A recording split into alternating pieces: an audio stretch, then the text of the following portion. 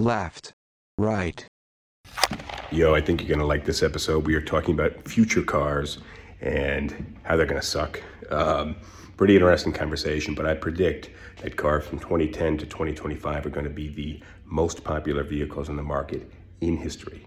All right, check it out. Let me know what you think. And don't forget, we also got the gift guide at the half-hour mark of this podcast. So let us know what you think about the gifts too, and I'll see you on the other end. This is Sip Talk. Grab a drink and enjoy. Of course, it's good.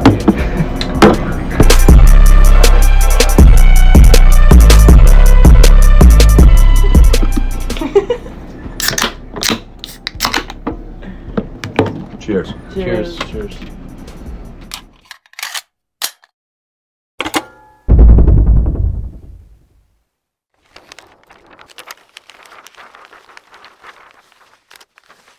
Hello. Welcome to Sip Talk. This is episode 155. My name is Justin DiGiulio out of my basement in New Jersey, joined by James, the Bosnator Boswell, professional bartender, professional referee, accountant, and philosopher. Glad to have you, James. Yeah, good to be here. What are you cracking open down there? You know what it is. Bush Ice? It is. So I'm on this, usually bring a glass down to my desk downstairs. And at the end of the podcast, I usually bring it right back up, throw it in the dishwasher. But I've only really been drinking vodka for the last couple of weeks. And this every time I come down here, I go, oh, there's a cup there. And then I sit down, we go live. I look at the cup and go, oh, shit, it's a dirty glass.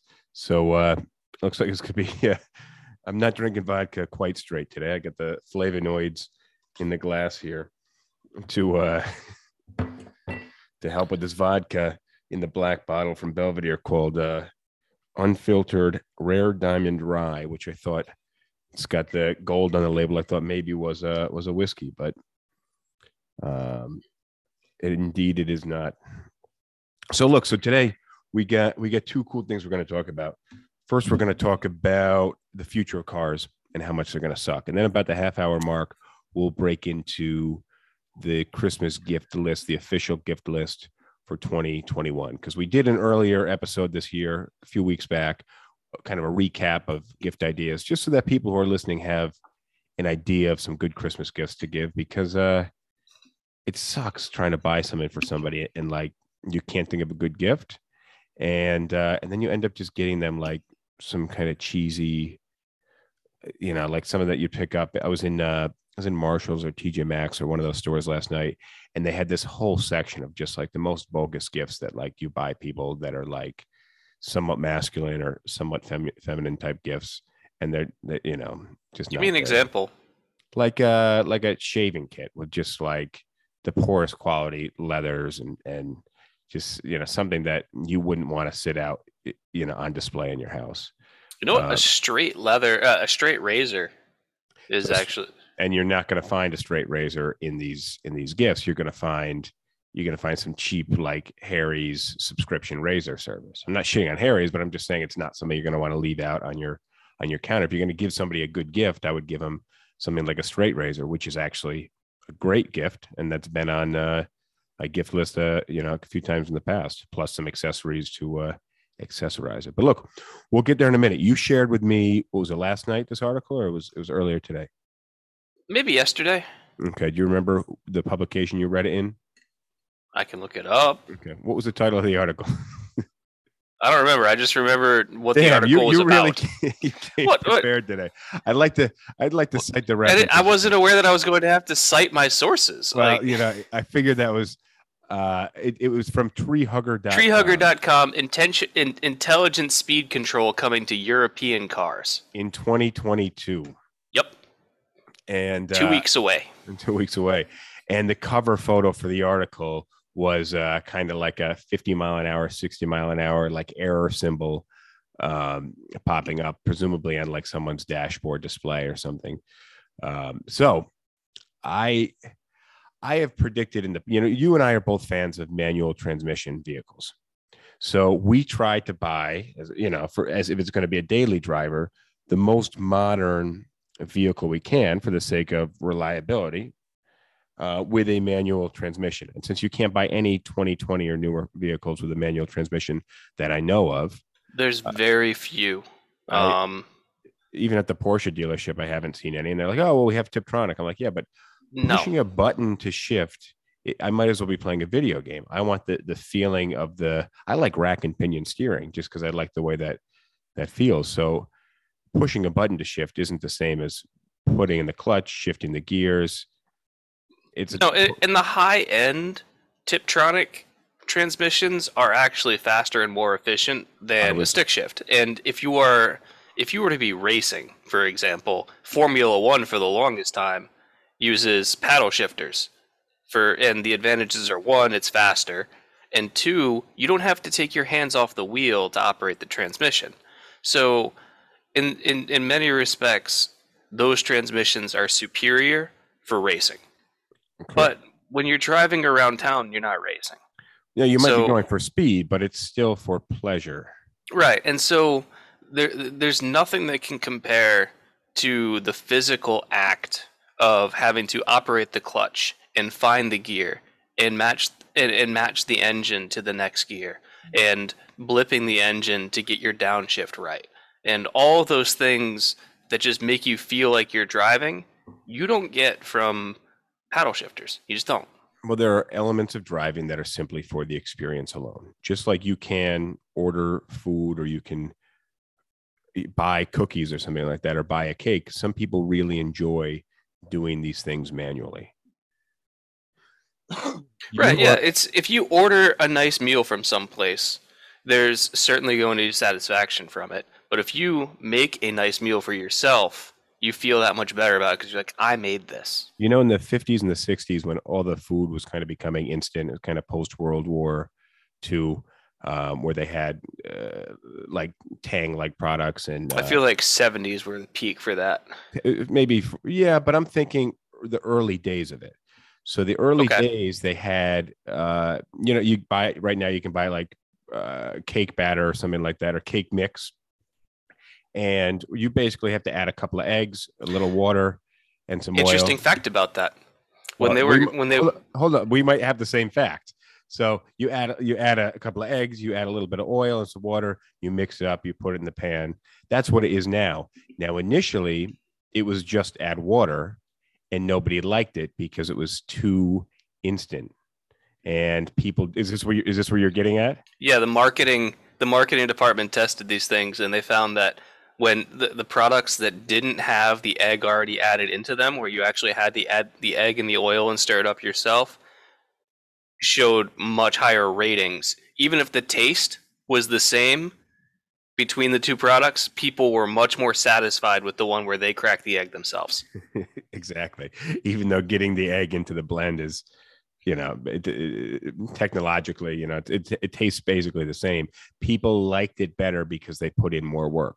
So that was something they tested on. Now we know driving a manual transmission car is a bit more involved than cracking an egg into a bowl of batter. But for me, it's the same idea. I want to be doing certain things myself. And I understand there's a lot of it I'm not doing.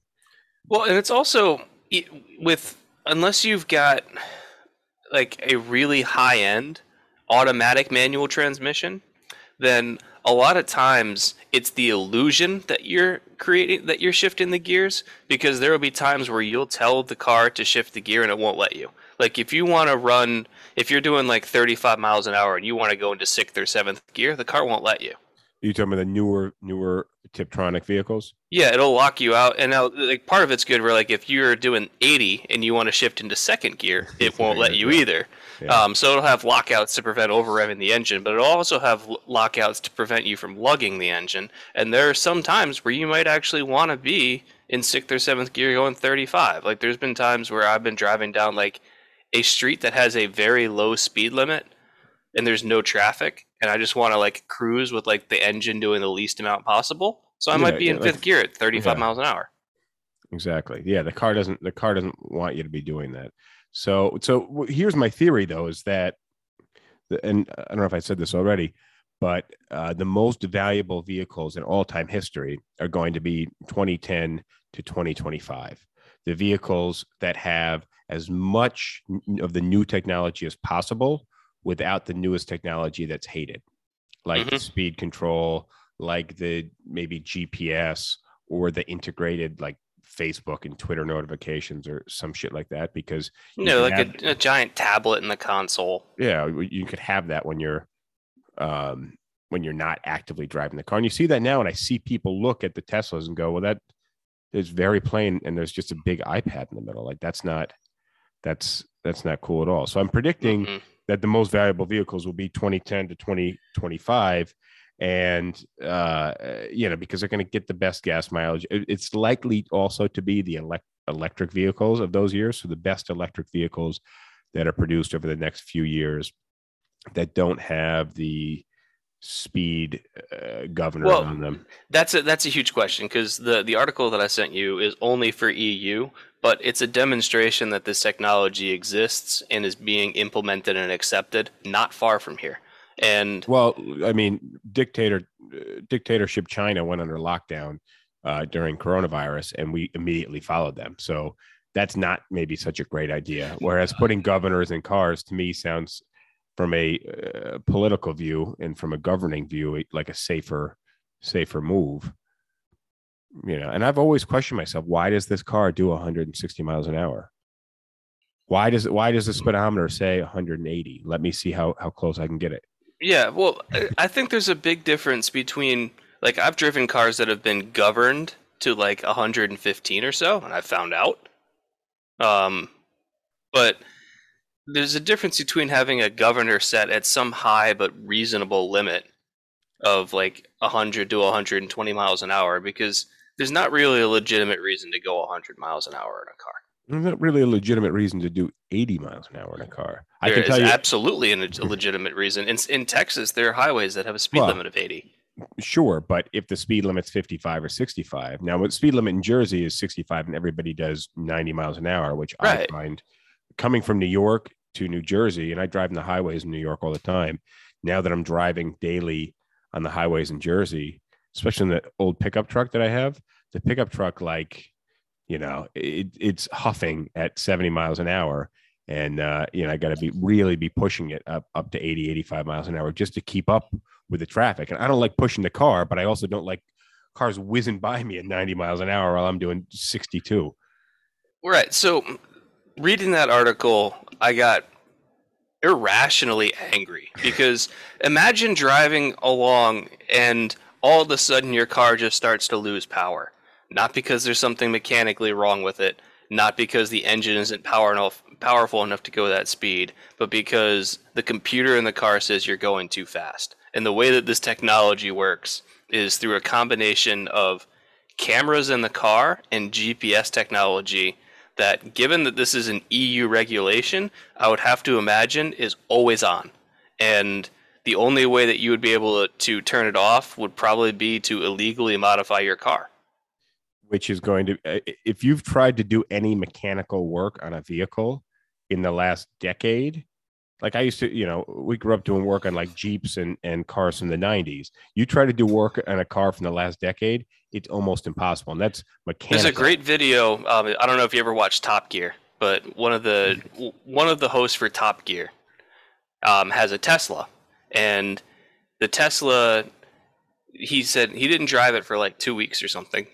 And he wanted to take it for a drive, so he hooked it up to the charger to just top off the battery. And he gets in the car, and the car won't start. What happened was, even though the main big battery pack that actually powers the motor on the car was fully charged, there's the separate, smaller lead-acid battery. Yeah, that, like every car has. That went dead, and for some reason, charging the main battery, there wasn't like a little relay to trickle charge the lead acid. And so he had to remove the lead acid battery to actually trickle charge it. And where the battery was, he had to take off like all sorts of trim and everything just to get access to the battery. Wow. Like, not even like opening the hood, but trim. No. Like this was buried kind of in like behind like the front bumper, I think it was. And so like you couldn't access it by just like popping the hood and like reaching around or something. This was something where trim had to be removed to even access it. And it's one of those ones where you just like, cars are no longer designed to be worked on in a realistic way by the consumer. And the reason for that is that if you make it really difficult to work on without the dealership's tools or whatever, then you're going to have to go to the dealership anytime there's a problem, which means more money for the dealership and less money for you, and also for independent repair shops. Which also means being a mechanic takes more schooling, but because more people need to go to the mechanic, it probably pays better. Well, it's not just that you're going to have to learn more to be a mechanic, but it also makes being a mechanic having less transferable skills. Because if you're a mechanic for Mercedes-Benz, then you might not have the training to work on Toyotas, because the way that Toyotas are set up proprietarily is going to be different, and you're not going to be able to do the same kind of things. Yes, I see you there. But also, it's going to be less mechanical and grease and nuts and bolts, and more computer programming and electrical engineering. The worst thing, in my opinion, the worst thing that can happen to a car is for it to develop an electrical problem. Yep. I can tell you that about the pickup truck where there's a loose ground or some ground that's fucked up somewhere. And just can't get to it. So Prima talked about playing video games while you drive. So like you can actually do that with Teslas, and it's a huge safety issue.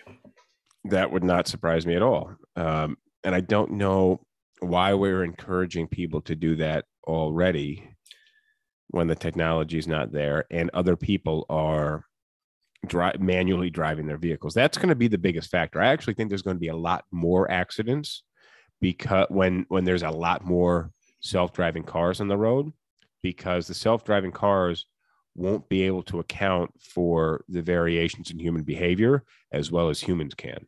Self-driving cars might be safer above a critical mass.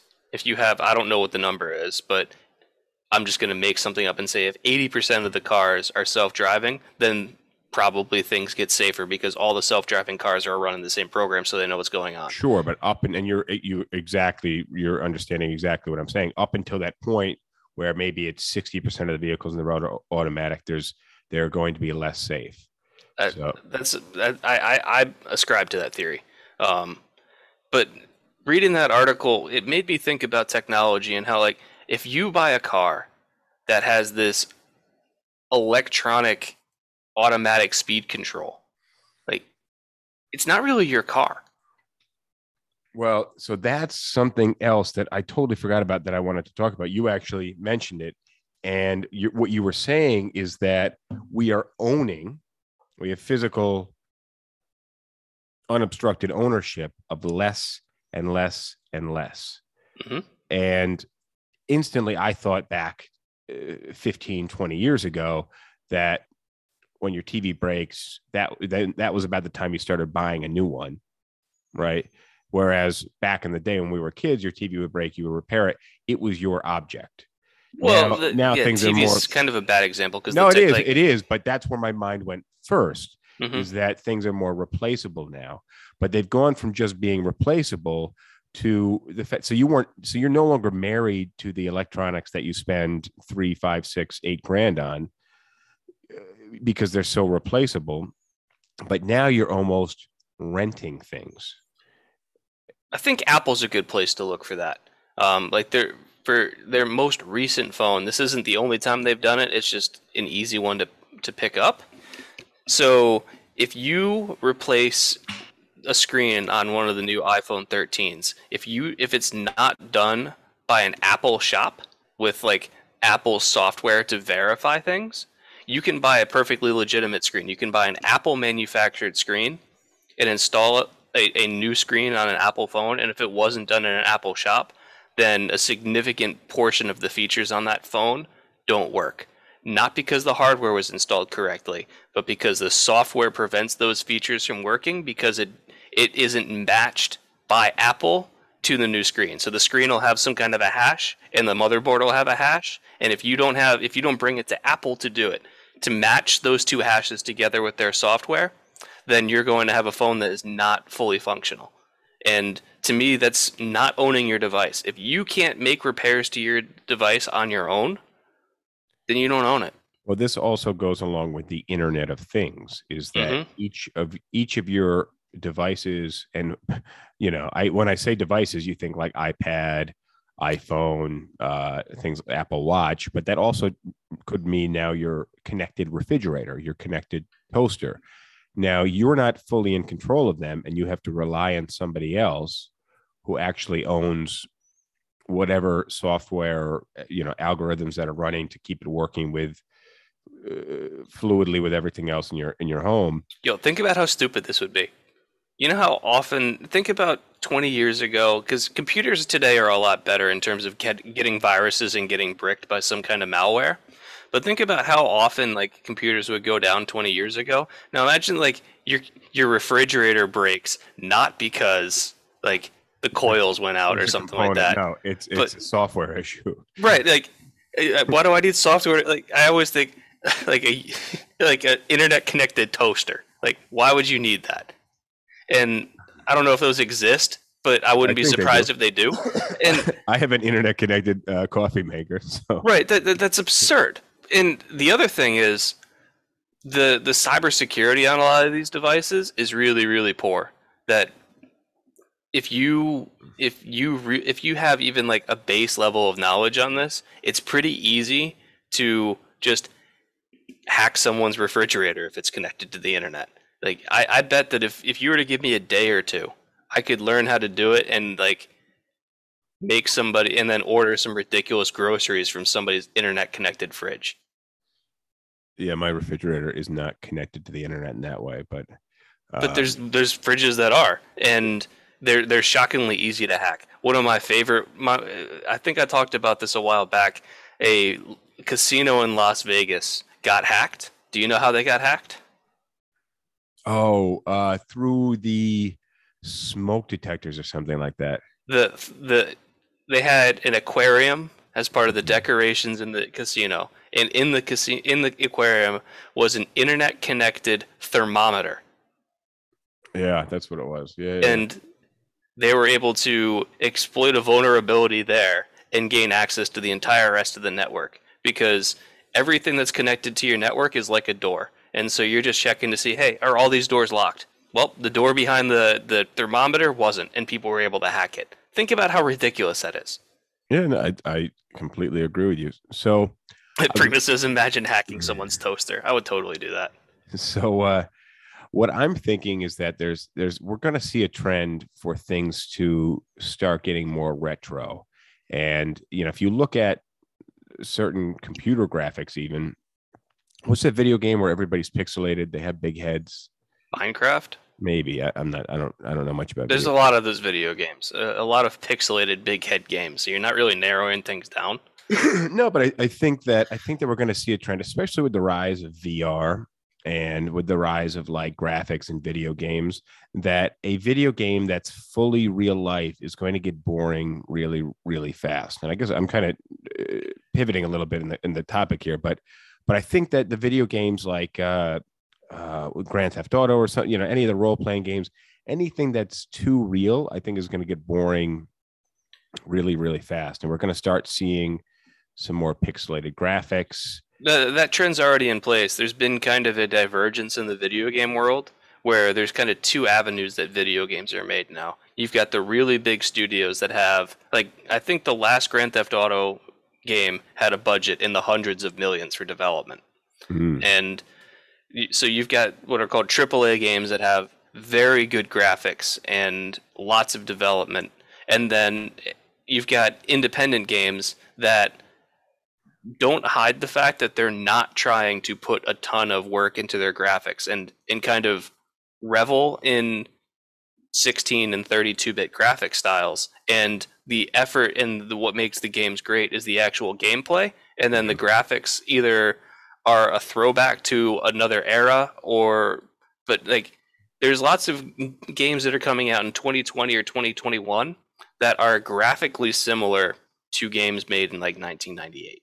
Right. I think we're going to see more than. I think the ones that we do see that have the higher pixelates and require more processing and graphics power are also going to. So the realities look closer to actual reality, but you're going to have some more of the kind of anime-esque aspects of things where it's like the real world, but with some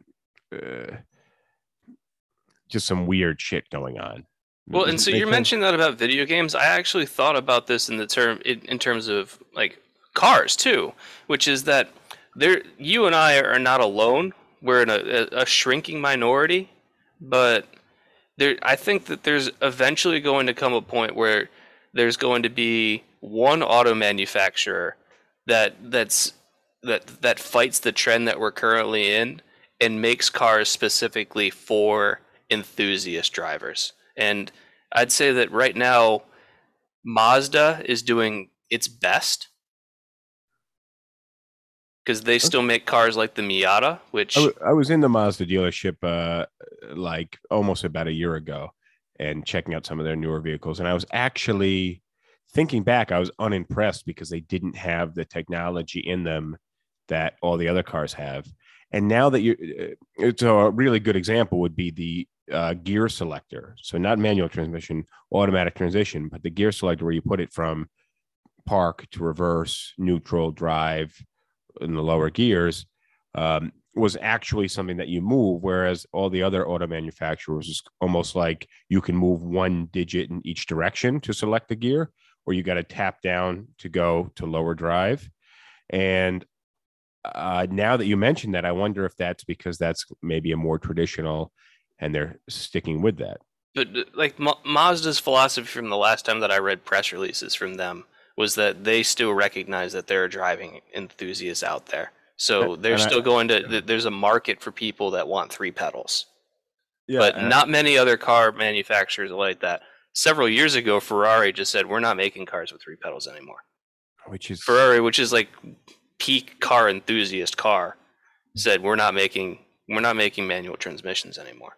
Well, on the comment, Porsche's kind of all on the same lines. Well, yeah, Porsche's right up there too because they got to fit in, and you know it's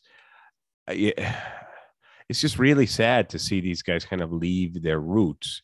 Now, I think what you're saying is there are going to be some manufacturers that stick back, with traditional vehicles and for the sake of the driving and the enthusiasts. And as that evaporates, maybe they will kind of like as the general market abandons people like you and me. There's going to be a window that opens for a niche company to have a product line that caters to the enthusiast. Yeah, except what's regulated out by legislation. So, yeah. So I want to hit this comment. Premisa from Prima that says, do you think consoles are going to be a thing of the past in a few years? So as far as I know, you're not a big console guy. No, I'm 100% PC gaming. So I was going to say on the holiday gift guide that an old video game console would actually make a pretty cool gift. And I went by an older video game store in Jersey that had a whole bunch of old consoles and a whole bunch of old video games that you have to on the which you actually shouldn't do. That's really bad for the cartridge.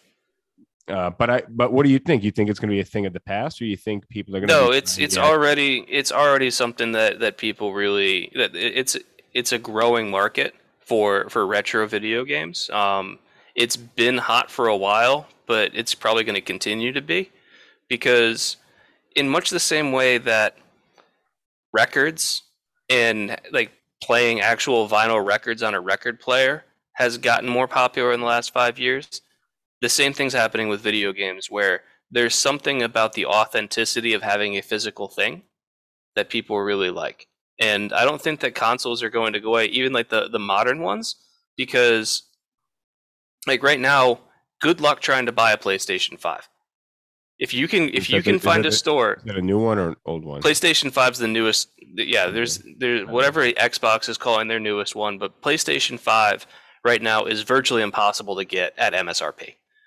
If you can find a store in your area that has one, buy one. But even if just to resell it, right? And so consoles are popular because Like, I like PC gaming for many of the same reasons that I like all these other things that I've talked about. It's customizable, and I have true ownership over it. Like, I get to, if I'm the one who owns the operating system, and I can make changes to it. I own the hardware. I can change out parts in my computer. When you have a console, you're limited to the firmware of the manufacturer. So it's, again, you own it, but you don't have full control over it because you can't replace the hardware in a console. You can't change the firmware. And for some people, they like that because it's convenient, and you're usually getting a deal on the hardware if you were to sum up the cost of the actual computing power that you're buying for a console when it first comes out. But a lot of those are sold below market because the companies like PlayStation, like Sony and Microsoft, make more money on the licensing of the games and the subscriptions that they sell for their online services than they do on the small loss that they take on the hardware of selling the actual system. Yeah, it's kind of like a Keurig machine or something like that. The goal is to kind of get you addicted to using the product. And I'm still wildly surprised that people are going to stores like when you can download movies and stuff. And I understand games much larger files, but I'm still surprised that we're traveling to actual stores and that stores like GameStop are still around, because I think that's why GameStop has so many headwinds, is that every platform, be it PC or some console, has its own version of some digital only online store. And me personally, I play games all the time, a ton, and I haven't bought a physical game. I don't know when the last time I did, actually. Well, you download to the PC, yeah? Yeah, I use Steam. I like Steam as a platform. So we got to transition into this Christmas holiday. And so Prima says, wait, Team Xbox or PS5? That's what I was going to ask. Team PC. But if I were to have to pick, I would go with Xbox because I never liked the PlayStation controllers. I agree with you. I was always Xbox over PlayStation. I had the original Xbox, and I was never a PlayStation guy. I just don't like the way that the thing feels in your hand. But I'm so like holding a video game controller these days is, even when I see a video game, I'm like, oh, that looks cool, I'd like to play. It's just so foreign, and I just can't. It's like playing a musical instrument. Like, I watch people make music. An Xbox controller plugged into my Windows PC right now. And so I guess if I were to have to pick Team Xbox, because I'm still using an Xbox controller just on a PC. So, and real quick, don't you think it's moving more towards VR direction, especially with the Meta? No. I think it's moving towards greater processing power in smaller packages.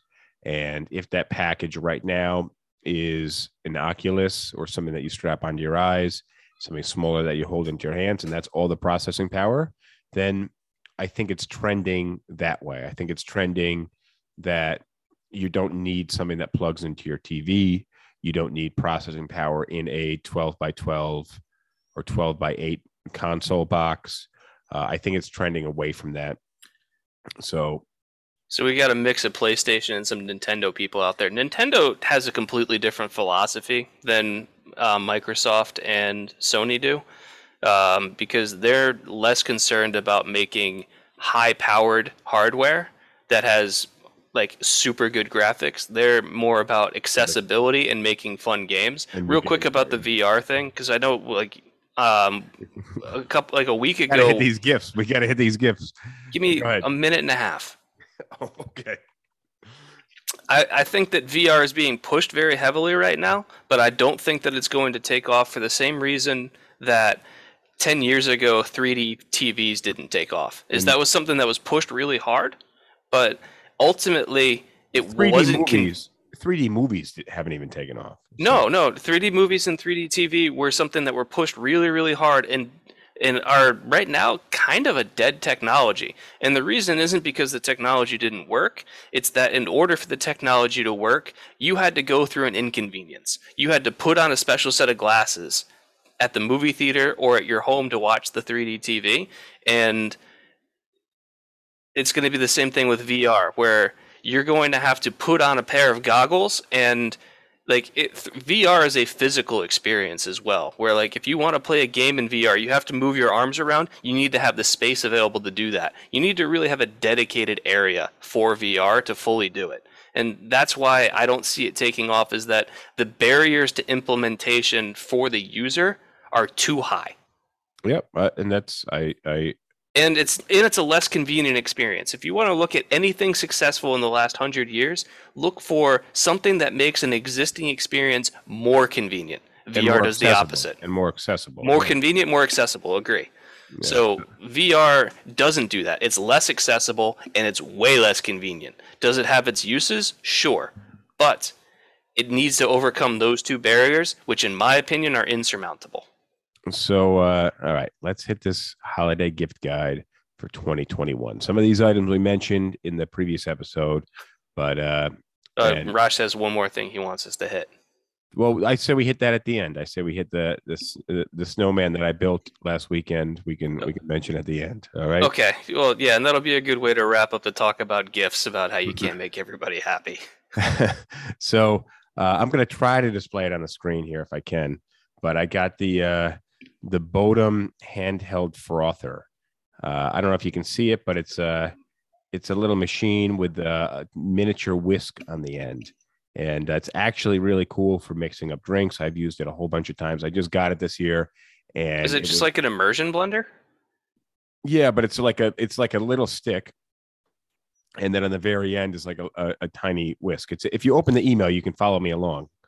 The email that I sent you can follow along. But it's really cool. Research department on it. You just rinse it off when you're done. I use it to mix up like protein powder, some energy drinks. You can mix up cocktails with it. And it's cheap. I think it was like $15-20. Next on the gift list. And some of these gifts are big gifts. Some of these gifts are small gifts. I wanted to have a mix between like this is the gift and this is like a stocking stuffer. So we'll do the hand mixer is kind of more stocking stuffer-esque. And then the next one I have is the Bartesian cocktail machine. And this is something that you can kind of load your own vodka, your own whiskey, your own tequila, rum and gin onto, and then you throw these flavor pods in there and it'll make your own drink. It's like a Keurig machine on steroids and booze. So that's a pretty cool machine. We got Raj one for his birthday, and as far as I know, he liked it. And then the next one on the list here is this squat rack. So since I've been building a home gym over the last year, the first thing I got was a squat rack. And I think this one you can get for like $200. I didn't realize they were that cheap. When I did, I was like, oh, hell yeah, I'm going to get one of those. You get the squat rack. You can accessorize a little bench, a little bar, and some plates, some weight plates. And you got a whole bunch of exercises that you can do in your own house. You got the pull up. Got to be delicate when you're giving somebody exercise equipment as a gift. Very true, very true. Now that's the squat box, the squat rack there. The next box I have on here, and this is really cool, is a smoke box. It's a cocktail smoking box. It's got a little port where you can pipe in the smoke, and then you see in the picture here and this one I think is from Williams Sonoma. It's called the Craft House Cocktail Smoking Box. And you pipe the smoke in, you let it sit there for a minute, 60 seconds or so. And that's your cocktail. It's got a nice hint of the aroma of whatever you're smoking. I actually have a whole bunch of flavors of different woods like hickory and maple and things that you can smoke with. The next thing on here, I don't think I have I do. Concert tickets. I think concert tickets was your idea, right, James? Probably. And I'll let you sell them then. Why are concert tickets a good gift in 2021? Well, for one, giving a gift of an experience is always solid as long as you have an idea as to what they like. So, like, don't buy me Taylor Swift tickets. I probably won't go. But if you know that somebody likes a band or whatever, then you can get them 2 tickets, and it's something that they'll enjoy, and it's something that you can also share with them. It's a great gift for like a significant other, because here's something that you're going to like, and by the way, it's a date night for us. So yeah, especially if you're going to go, because it would suck to get somebody, a couple $100 worth of tickets they don't show up for. But also people haven't been going out that much lately. So yeah, you can do it. It doesn't have to be a concert ticket. It can be some other experience, I don't know, skydiving tickets. No, there you go. Yeah, and they're not hooked to a certain date.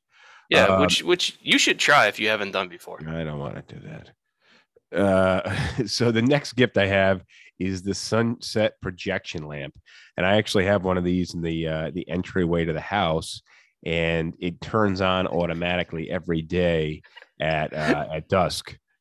Hold on a second. So Prima said the concert tickets are a bad gift for someone who's deaf. I got to share this one because it made me think. A while back, Taylor Swift had a concert where her fans could vote on her to play a free concert at a certain high school. So it was a fan voting contest of, you know where this is going. Yeah. And so the internet found out about this, and everybody got together and they voted for Taylor Swift to play a free concert at a school for the deaf.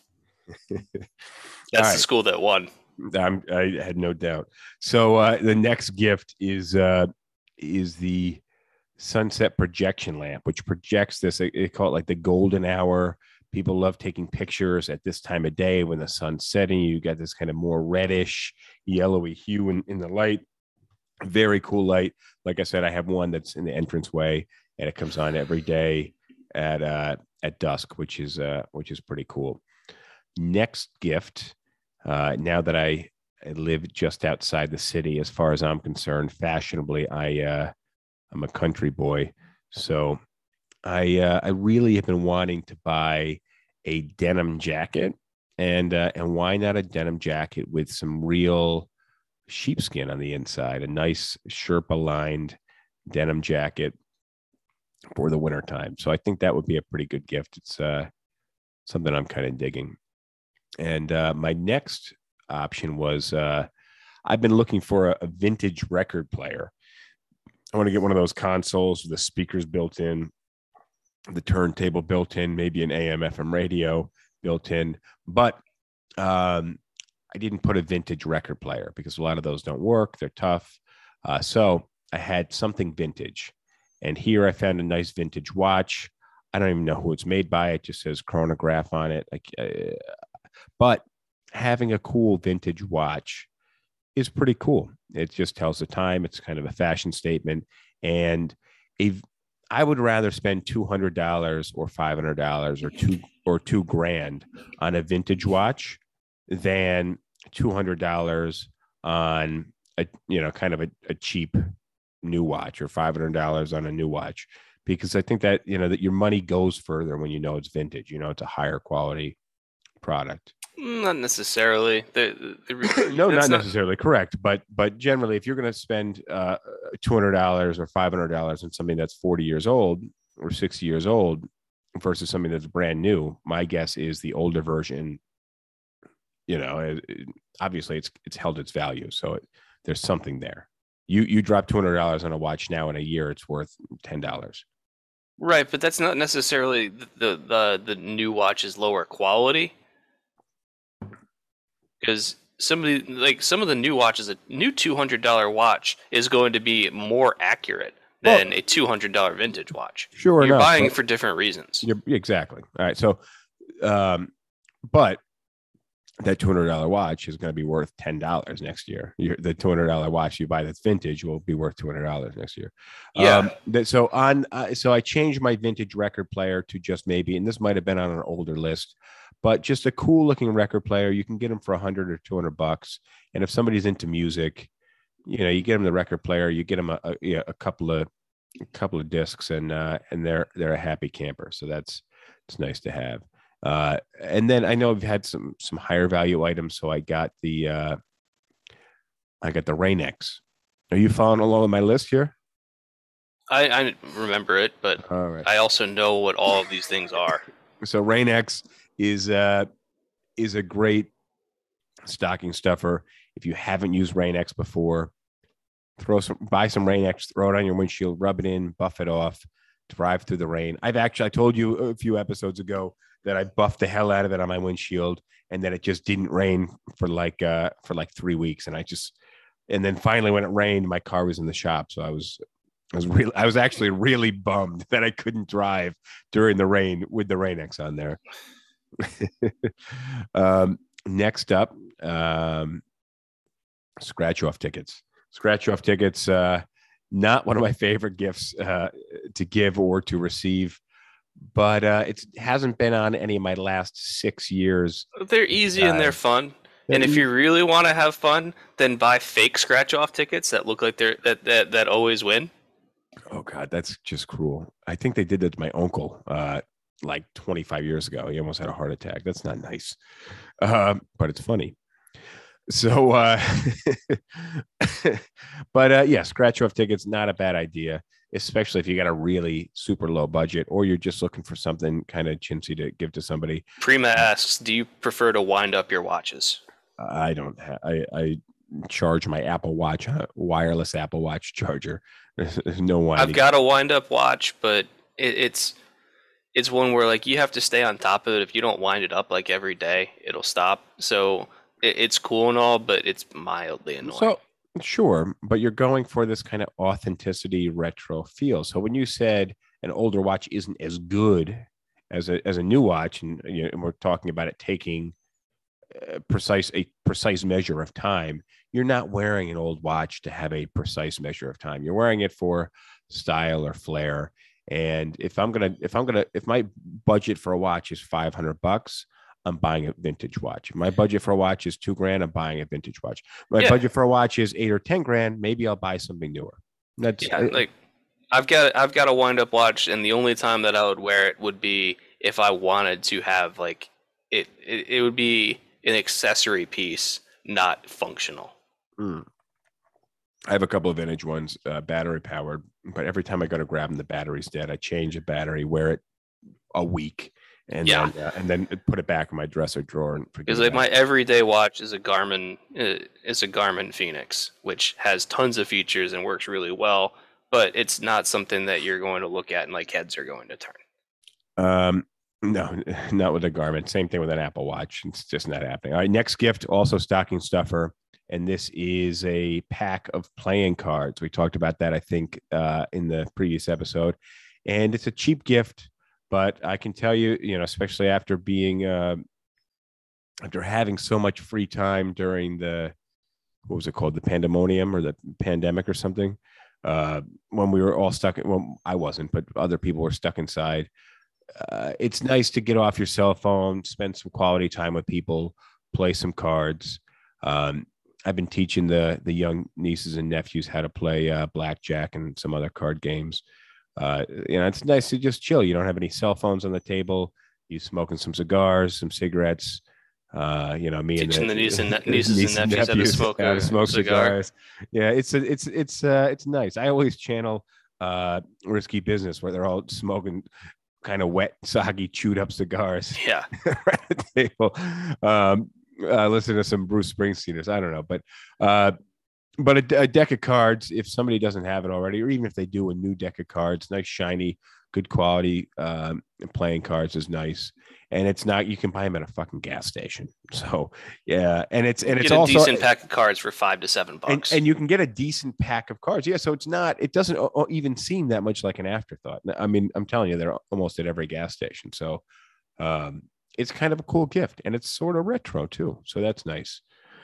Last gift, and this is also fully your idea, is a ceramic knife. And this is, a lot of the ceramic knives I found were kind of colorful and chintzy looking and really, really cheap looking. And they don't match like the German or the Japanese chef's knives that you might have in your set. Yeah, this one's still got a plastic handle, but it's got a black blade. And a lot of them have a white blade, but this one's got a black. I think blade. The white blade looks pretty cool. My set of ceramic knives looks very similar to that, where it's black handle, black blade. Yeah, it's really cool. The ceramic knives are a hell of a lot cheaper than the your steel knives, but they're pretty cool looking. And James, you want to talk a little bit about ceramic knives and how they're different from They're super sharp and they hold their edge very well. You never need to sharpen a ceramic knife.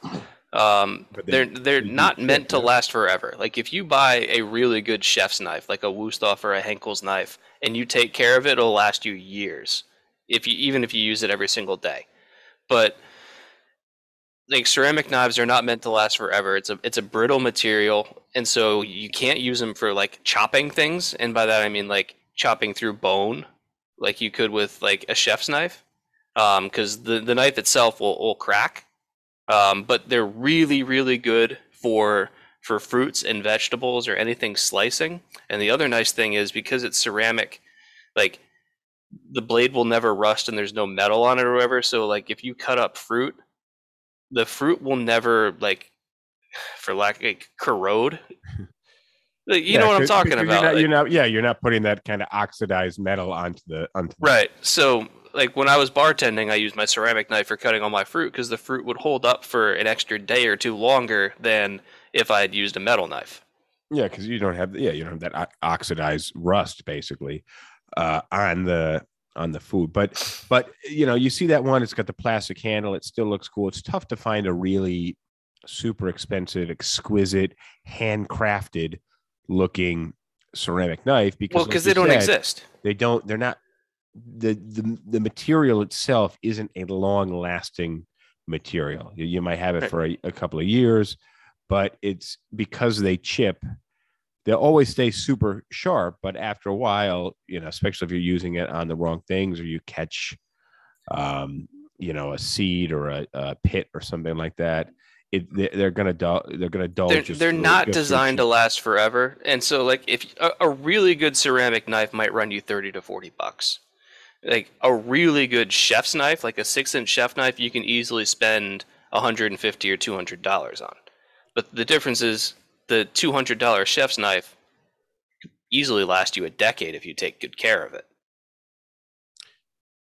Yeah, and probably multiple decades, but not this knife. So the one I showed was a Kyocera Advanced Ceramic Revolutionary Series Santoku knife with the black blade. Yeah, which I may actually pick one up for myself. I don't like the colorful one, so I may actually grab one. I think that one was like $40 or $49 or something. Yeah, I when I bought mine, I got a set of 3 for like $30 or $50 or something, and they've been great. So two things. One, I want to tell you in a second about my snowman, and then how do you prevent cigars from giving you a headache? So I've never had a cigar headache, so I don't. The answer is you build up a high tolerance to nicotine. Like the reason why you're getting a headache from a cigar is probably because that's the first time that your body has had nicotine in it since the last time you had a cigar. Well, if it's your first cigar, but it's also it's because cigars are actually if you're smoking a cigar for an hour or so, you're getting a really large dose of nicotine. Well, think about how long you smoke. If you are a smoker, are you smoking a cigarette for? 5 minutes. I was going to say 3 minutes. 5 minutes tops. 3 to 5 minutes, sure. Yeah, I'm not much of a smoker at all. But when I smoke a cigarette, I really pull really hard, so I get like 3 or 4 pulls tops out of a cigarette, and it lasts very shortly. So a cigar for me, I do the same thing, but it doesn't end, and I'll be there for 25 minutes, a half hour. If it's a big enough cigar, 45 minutes, and your body is just absorbing this nicotine, even though you're not inhaling it. The nicotine is still crossing. Yeah, it's still picking up through your mouth, and also just like the part of the cigar that's actually touching your mouth, you're absorbing nicotine directly from the leaves, like not just the smoke, but also just the part that's touching your mouth. Yeah, it's just a cigar. The dose of nicotine that you get from a cigar is just orders of magnitude higher than a single cigarette. Yeah, cigar. You know what? Fuck that. Let's add cigars to this year's holiday list. I'm gonna impromptu some cigars. Would be nice for the ladies or for the guys. And Rosh mentions poker. After the cast, I want to tell him about a poker variant that I came up with. All right, so we'll stay on once we wrap up. We got about 5 minutes left, and Yeah, I want to tell you, I sent you the text with what happened when I tried to build a snowman out here in the suburbs of New Jersey, and I got a lot of woke neighbors in this neighborhood, and I'm just trying to fit in, so I had to make some adjustments. But you wanna read the timeline? I'll fill you in on what happened. I sent you the timeline. So 8 a.m. I made a snowman. 8:10. Well, my feminist neighbor came over and asked me why it wasn't a snow woman. 8:15. I gave the snowman a sex change. 8:17. Well, she was right there. My feminist neighbor complained about my snow woman's large bosom, saying that it objectified women everywhere. 8:20. The lesbian couple living nearby threw a hissy fit as they walked by, because my neighborhood, we got a nice sidewalk. People walk in the mornings there, and they said I should have made 2 snow women. So I made another snow woman as a partner. 8:22. Well, the person was walking by, the transgender. It was a them was walking by it was a person walking on the sidewalk. I didn't know, but they asked why one snowman. Why I didn't just make one snowman with like interchangeable parts. I didn't know what to say. 8:25. So we get this other neighborhood. They get this garden. Another neighbor. They got this garden in the back. I think they're vegans, and they complained that I had the carrots there for the nose, and they said it was really wasteful because I was wasting food. 8:28. Well, a couple of people that were passing by, their morning protest routine with the signs, the Black Lives Matter signs. They called me a racist because both of the snow people were white. Which I didn't really think about that in advance. I just kind of used the resource I had available. So 8:30. So I used some food coloring to change the color of one of the snow people to be a bit more inclusive. So the least I could do, trying my best. 8:37.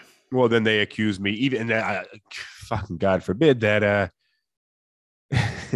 that it was effectively like doing blackface to the snowman, because I had a white snow person portraying a colored snow person, which was even more embarrassing. 8:39. Well, so the people with the gilded fence in their front yard, I guess they're Middle Eastern. They came across the road, and they said, well, your snow people are too exposed. It's offending my family. They need a full burqa for the a snow person on your front lawn and display needs to be more modest than that. 8:40. Well, somebody called the police, and they came over, and they it was really embarrassing now, because if the neighbors hadn't noticed, so we had the sirens on the street, and the police were there, and they read the list of complaints that had been levied against me. I didn't know everybody also had called the police, but I guess you got to complain. 8:42. The feminist neighbor, right off, she came back, and so now it's like 40 minutes later, and she complained that the broom that I gave the snow woman, depicted a woman in a purely domestic role, and that's not what women are. Women aren't purely slaves of the home. 8:43. Well, I didn't know this, but in our HOA, there's a equality officer, and he came in and threatened me with eviction because obviously this was an equality issue. 8:45. Well, the news showed up. A couple of news vans with the cameras. They kind of set up. I told them they couldn't come on the property. They stayed in the street. And I was asked if I knew the difference between a snowman and snow women. And jokingly, I said snowballs. And the female reporter, called me a sexist pig. Which 9 a.m. So it was an hour later. I was this was live. I didn't realize they were recording live, and I was on the news. And apparently, I was reported as and this is terrible, but suspected racist, suspected terrorist, a homophobe, a sensibility offender. And I was bent clearly on stirring up trouble in my neighborhood during the difficult weather that we were experiencing. 9-10. The police asked if I had any accomplices, and I didn't just make the snow people to make snow people. I don't have that kind of spare time. I needed to. I wanted to incorporate, so I had the kids help me so I could show them how to do this traditional snow people thing. And then, of course, the police found out that I had children. Social services were called, and they took the children. 9:29. Well, this is, it is a little too far, but the far left protesters came. They were offended by obviously everything I'd done. They marched down the street and demanded my arrest for all of the crimes. 9:45. By now, the story was all over social media. My boss called me and fired me because of the negative association with his company. 10 a.m. I cried into my drink because all I wanted to do was build a fucking snowman. All right, that's it, everybody. Thank you very much. James, Raj, stay on. I'll see you guys next time. Thanks for joining. All right, that concludes this episode. Thank you for joining, and I will see you guys next time. Happy holidays. I like PBR. I just got priced out of it.